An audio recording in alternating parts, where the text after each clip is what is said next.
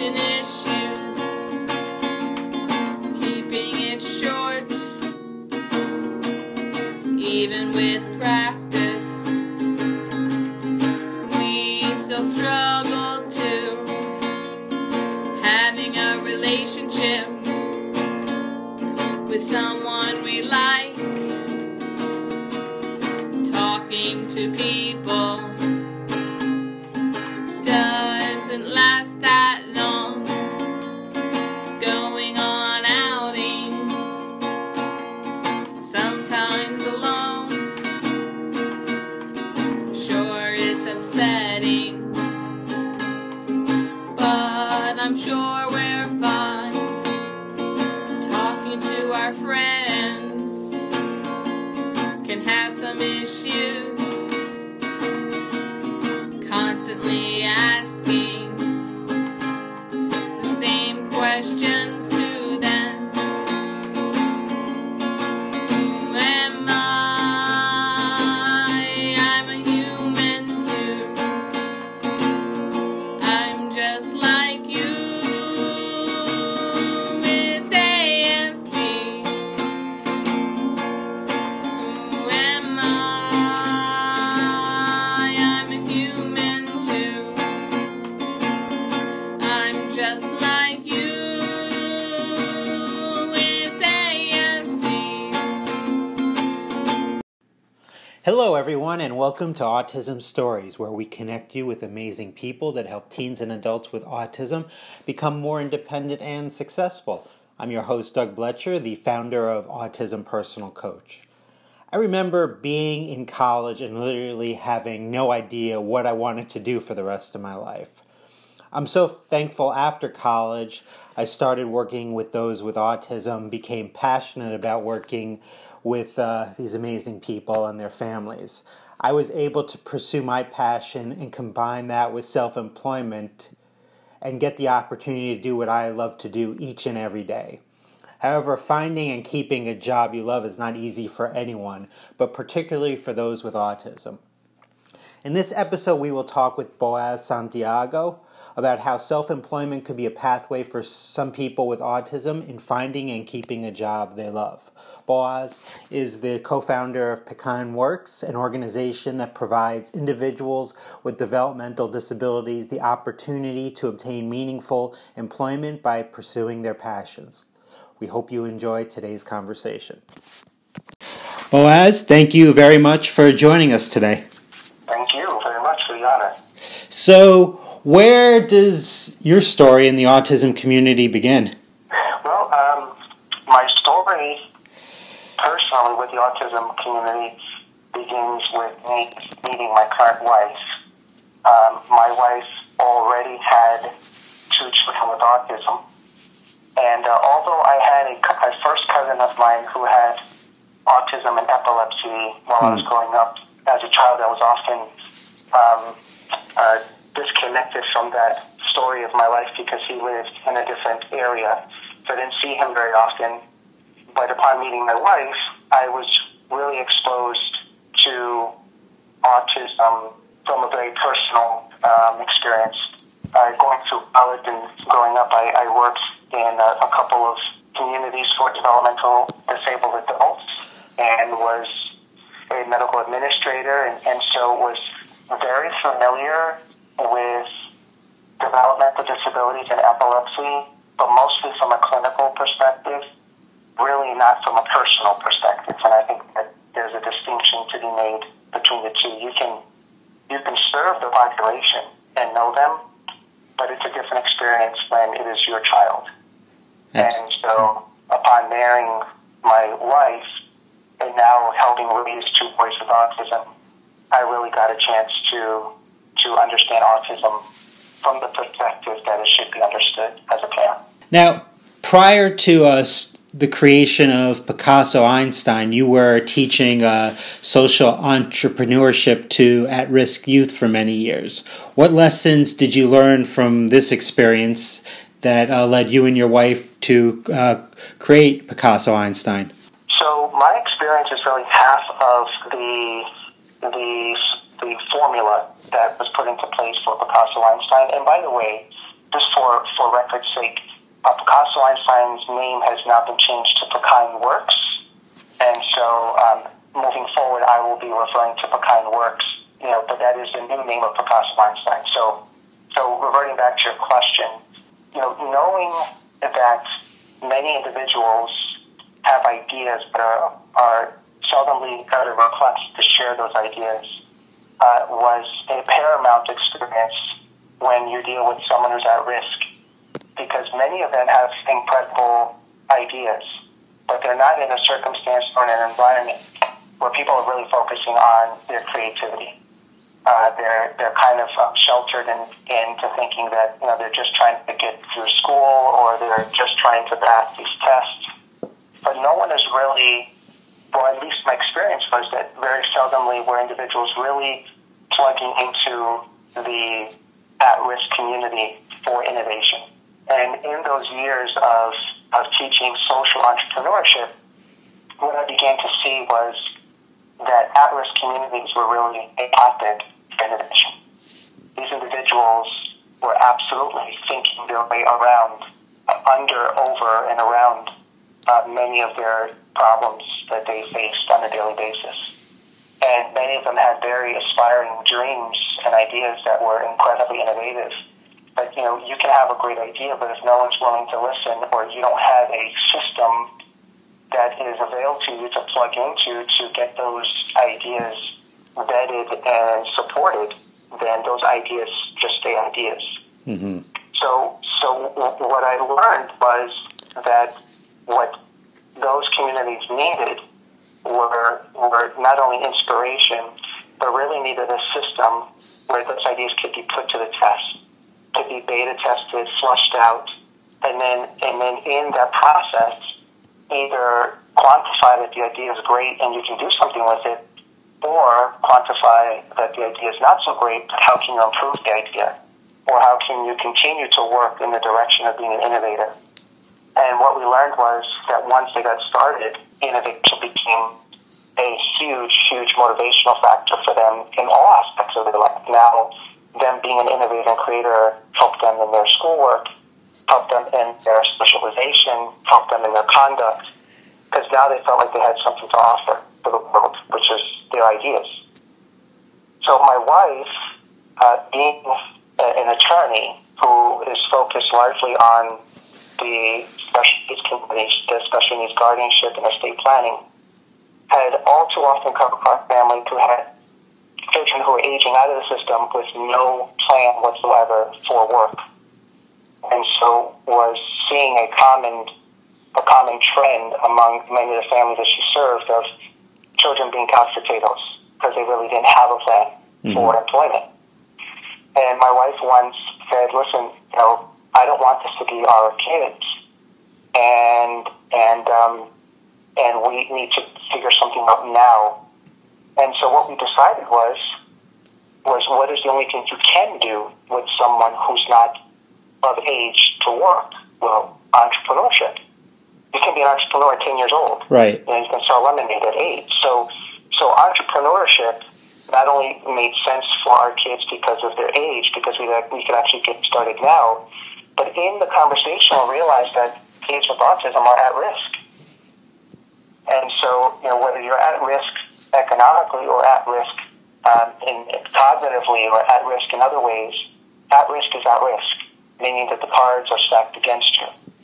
And so what we realized was that our kids could benefit from understanding entrepreneurship as early as the age of 12. And that was really when we saw the light bulbs go off on both of our kids, when they started realizing that not only are we interested in their ideas, but ideas can actually be converted into a career or money-making opportunity. And it was amazing to see them flourish by way of entrepreneurship being a vehicle that we were able to help them be exposed to the other entrepreneurs, how other people make money in a simple way, how you can make money today by simply finding something you want to sell and selling it and getting that money back. Mm-hmm. So it was just fabulous. And we started this conversation when they were just 10 and 12. And for those that aren't aware of Pecan Works, could you tell them a little bit about your organization and how they can learn more about what you do? Sure. So Kindworks has evolved. Originally, we started seeing the benefits of our own two boys and decided to offer some guidance and some classes to other parents, and that we did. And then we started doing some more formal presentations and trainings that we've done for universities. And so now we've evolved to the point where this year we're launching a full and what we consider to be the first ever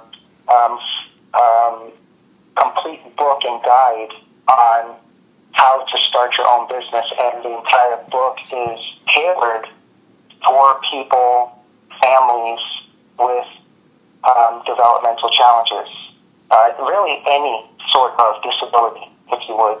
Mm-hmm. And the reason why we say the first ever is because what we found is that there's a lot of books out there that are on entrepreneurship, which is okay. So entrepreneurship in itself is not a new idea, nor is it new information. But the types of things that you have to consider if you are an individual with disabilities or a family are things that a normal entrepreneur would not have to think about, which is how will this business impact my benefits? How will I have a team to help an individual who will probably need support long after the parents have passed away? Okay, those are the things that a typical entrepreneur will not have to think about. So what we decided to do was to write a curriculum for professionals and educators that really saw the holistic approach to entrepreneurship that includes the very unique conversations and very unique concerns for an entrepreneur with disabilities. And so that is where we have evolved to, where we're going to be launching this guidebook curriculum, if you will. And that is basically going to be the overall model for Pecan Works moving forward. And we still do some professional consulting for organizations and things like that occasionally. Now, self-employment isn't necessarily the first thing that comes to people's mind when thinking about employment for those with autism and other disabilities. Has it been a tough process in getting people just to think that this could be a good option for some of their family members? Absolutely. There's no question that since day one, we have been working against the grain. And even today, you hear of a lot of applause given to companies who hire individuals with disabilities, which in itself is a great thing, and I think it's part of the solution. But you have a large population of individuals who can do something, but would struggle to do it under the constraints of a traditional workforce environment. Mm-hmm. And so the question is, where are those people going? What are they doing? And what ends up happening is what we have found is that the best candidates for entrepreneurship are the ones with the most challenging deficits. The ones who are nonverbal, the ones who have epilepsy, the ones who have the most striking characteristics of perhaps autism and the like.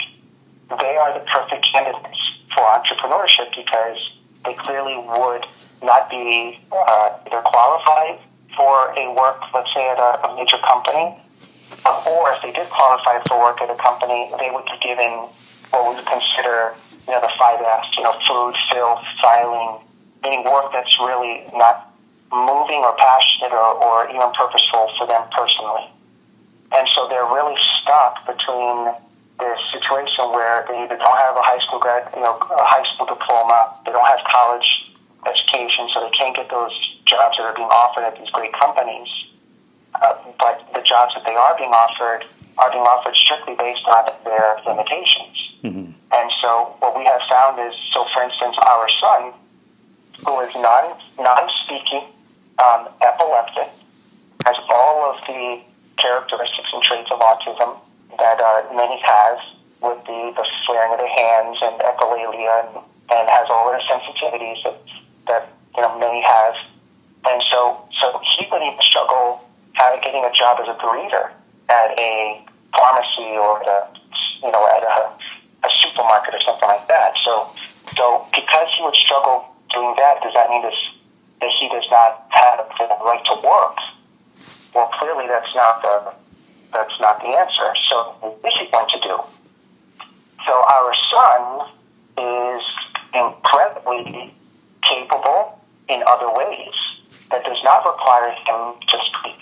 Mm-hmm. And in this case, it's being a bike mechanic.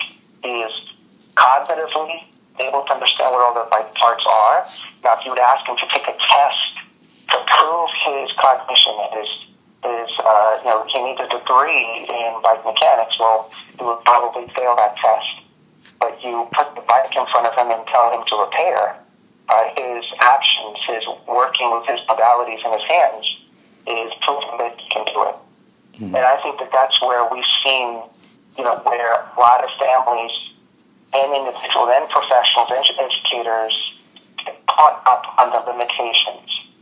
And what ends up happening is they forget that, having a disability does not mean that you have no abilities. And so entrepreneurship really is something that we've struggled to mainstream. We've struggled to get, even parents of their own kids to really buy into the notion that they can be entrepreneurs. I mean, it's really been a struggle. Mm-hmm. And we think that it'll change. We think that there's some media attention that's being given to individuals who are entrepreneurs with themselves. And for the record, let me just state what our definition of an entrepreneur is, or entrepreneurship.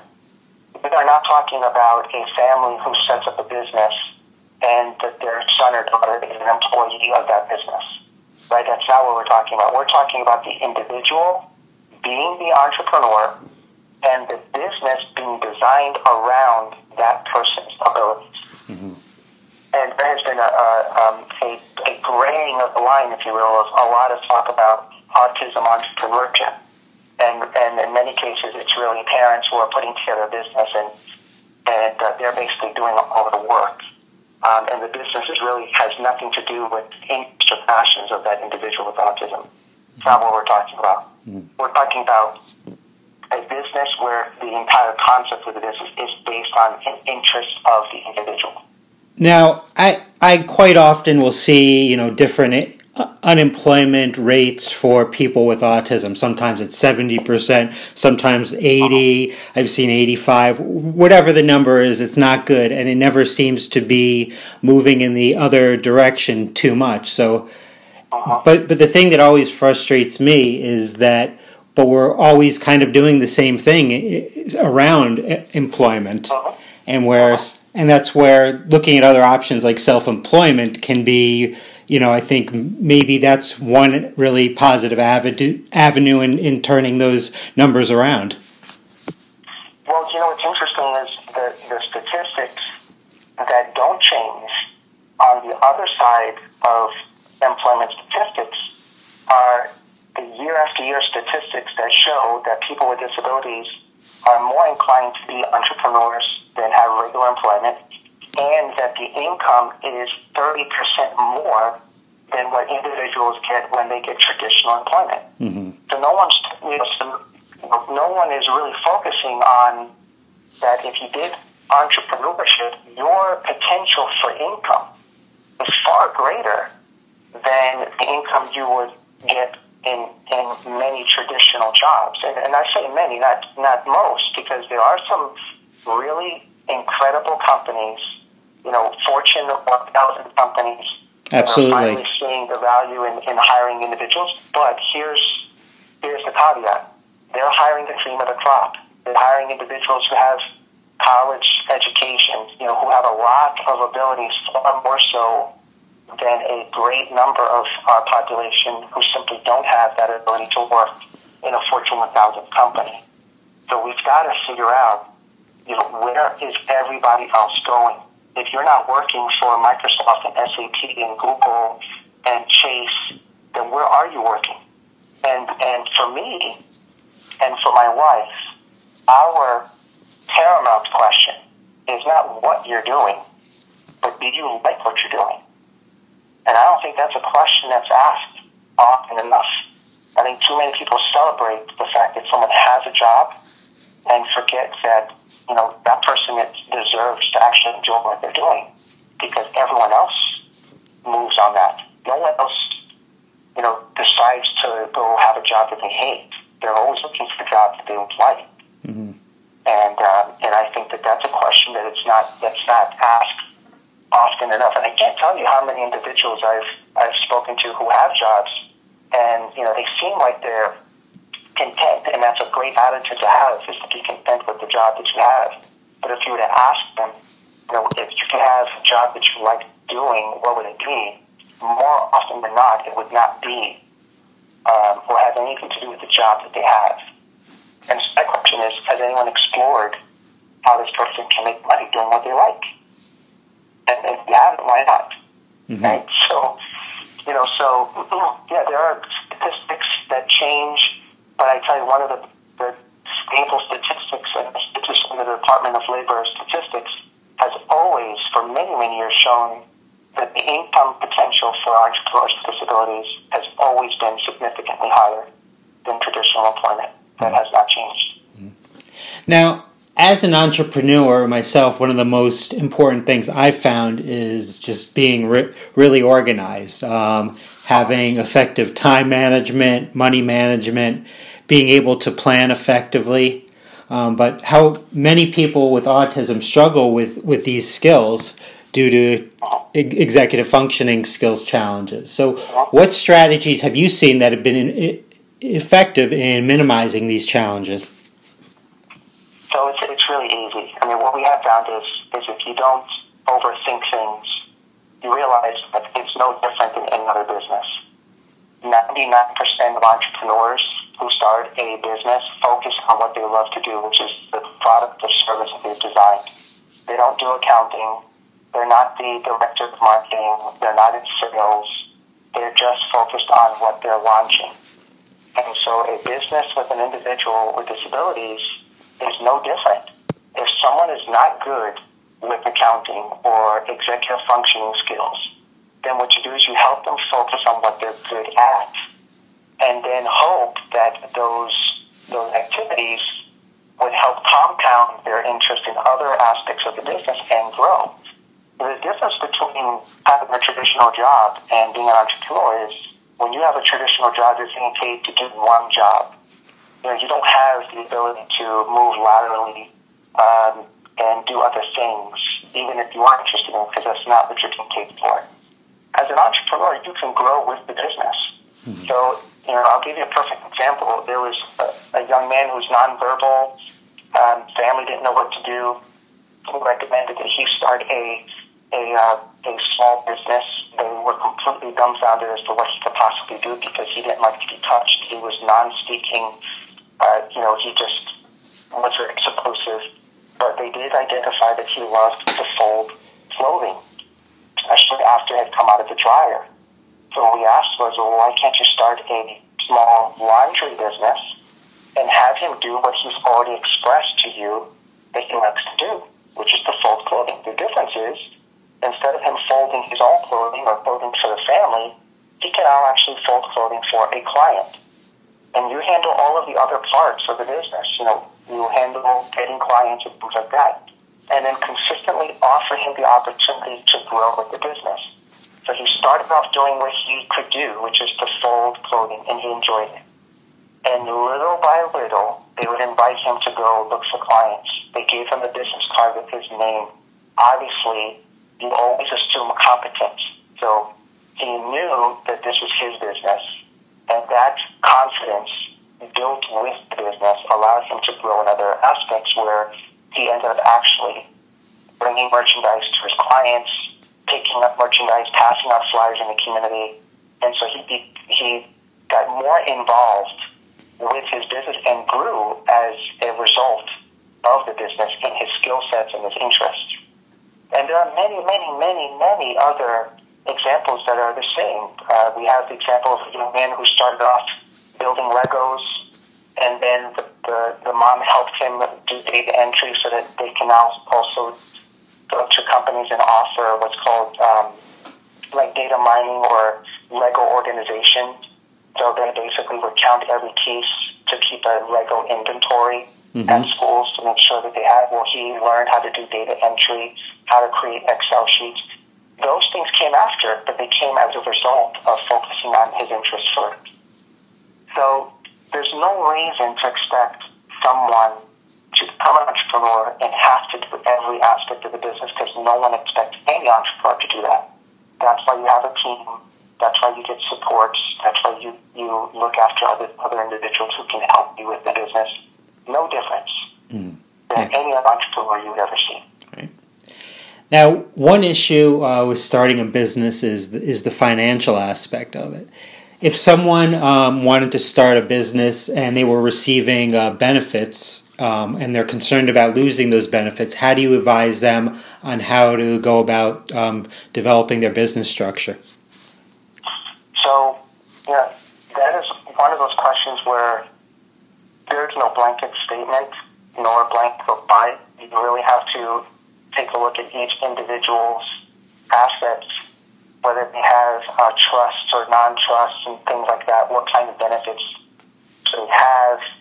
And so what I would recommend is if someone wants to read an article that we give guidelines, is to go to the website called The Mighty and look for Boaz and Minerva as actually one of we write articles for The Mighty. We have an article on Mighty that specifically talks about what kind of corporate structure should you be looking for if you are starting a business. And we also have another article that talks about should you start a nonprofit or a for-profit if you're starting your own business. So there is no one-size-fits-all because many of the laws are statutorily connected. For instance, in Florida, there's this, the Department of Vocational Rehabilitation has a whole entire program called the CPAC program, which is the program that invests in those who want to start their own business. But there are other states on the country who don't even have that program. So really it just depends on where you live, what you have, what benefits are you currently benefiting from, and you would really have to take that on a case-by-case basis. So it can be done. The answer is you can start a business without losing your benefits. That is something you can do. You just have to figure out how to do it right according to local guidelines. Mm-hmm. Now, in doing research for this interview, I learned that your oldest son is an entrepreneur now, and he started his bike repair business, Bike Dr. Derek. I love learning about that. How is he enjoying this process, and how have you seen him grow as a person from this venture? Wow. So I'll give you a recent example. We decided to have a dinner for all of our team members. So we have about 7 different people who all work with Derek, some on a volunteer basis, some on a paid basis, but the good news is even the paid basis individuals are all being paid through by way of benefits that Derek gets for his business. And so we had a dinner for them, an appreciation dinner for them. He was there, and he expressed that he was so grateful for all the time that they've invested in him and that he felt like he was the luckiest guy in the world. But he clearly is feeling the type of confidence that a man of his age deserves to have when he thinks about the outlook of his own future career.